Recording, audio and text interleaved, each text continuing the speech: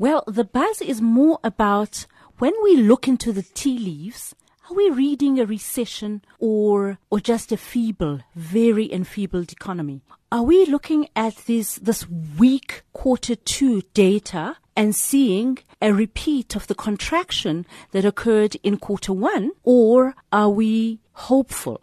Are we hopeful for better retail figures, better mining figures, and so on?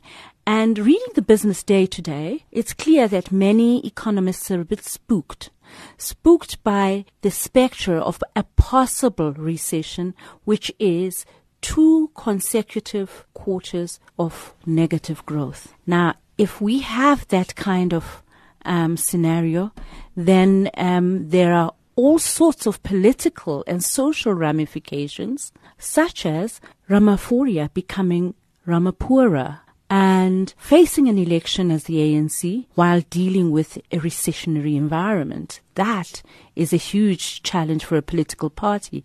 You'll remember, of course, that it is a recessionary environment, high levels of unemployment that led to the Arab Spring context. So it's a situation that if you're a member of cabinet or if you're a member of the NEC of the ruling party, it surely focuses the mind. It should surely focus the mind of all parliamentarians, especially those who are in the economic clustered committees.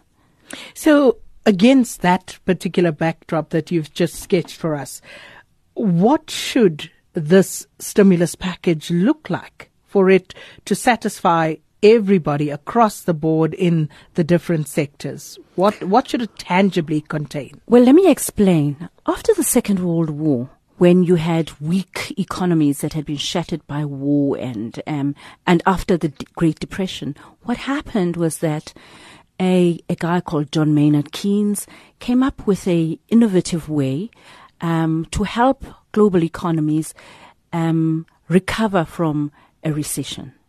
So in modern economics, people normally, countries or presidents or leaders or economic decision makers normally use a stimulus package to prevent a recession or to help the economy to recover from a recession.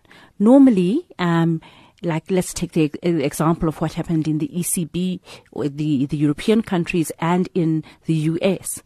They applied a bit of Keynesian thinking when Obama came into office to handle the 2008 economic downturn.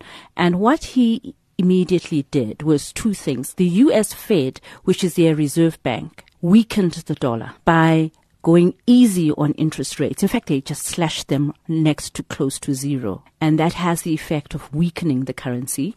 And there was a stimulus package that had a number of bells and whistles. First, it had tax relief for certain targeted industries.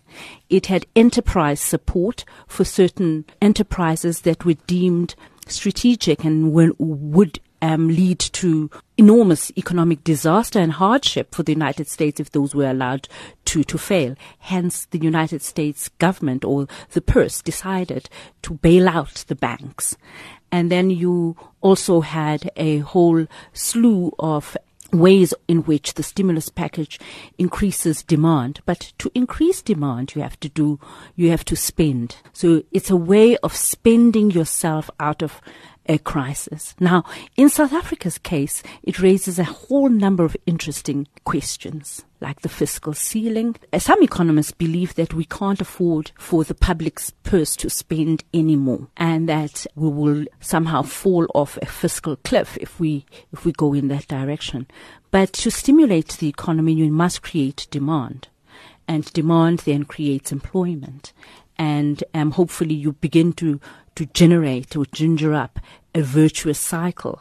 The crisis of South Africa is the near 30% formal unemployment, official unemployment. And, we've got a very gentle way of measuring unemployment. Real unemployment must be somewhere hovering around close to 40. So that is a crisis by any means. You consider that full employment in the United States, which they did reach at the end of the Obama years, at the end of the Yellen years, is under 5% unemployment. Now, I see you rolling your eyes because we can just only dream of that. We may then have the society of our dreams. So with regard to the recession that you touched on, for example, what would that mean for South Africans who are already cash-strapped, who are already suffering? They feel they are overburdened. What could it mean if we were to fall into a recession? Well, I hope, inshallah, we don't go towards a recession. However, if the economy continues to weaken, the burden is felt by the poor.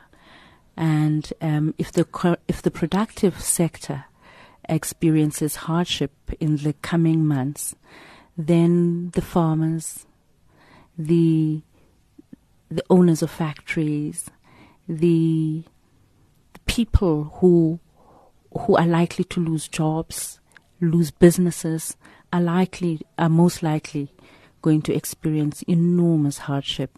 So there are speed bumps ahead. But I think the leadership lesson here is that economic policy making and economic leadership is as important as political leadership. We need to balance this. We need to manage this very, very well in order to avert calamities.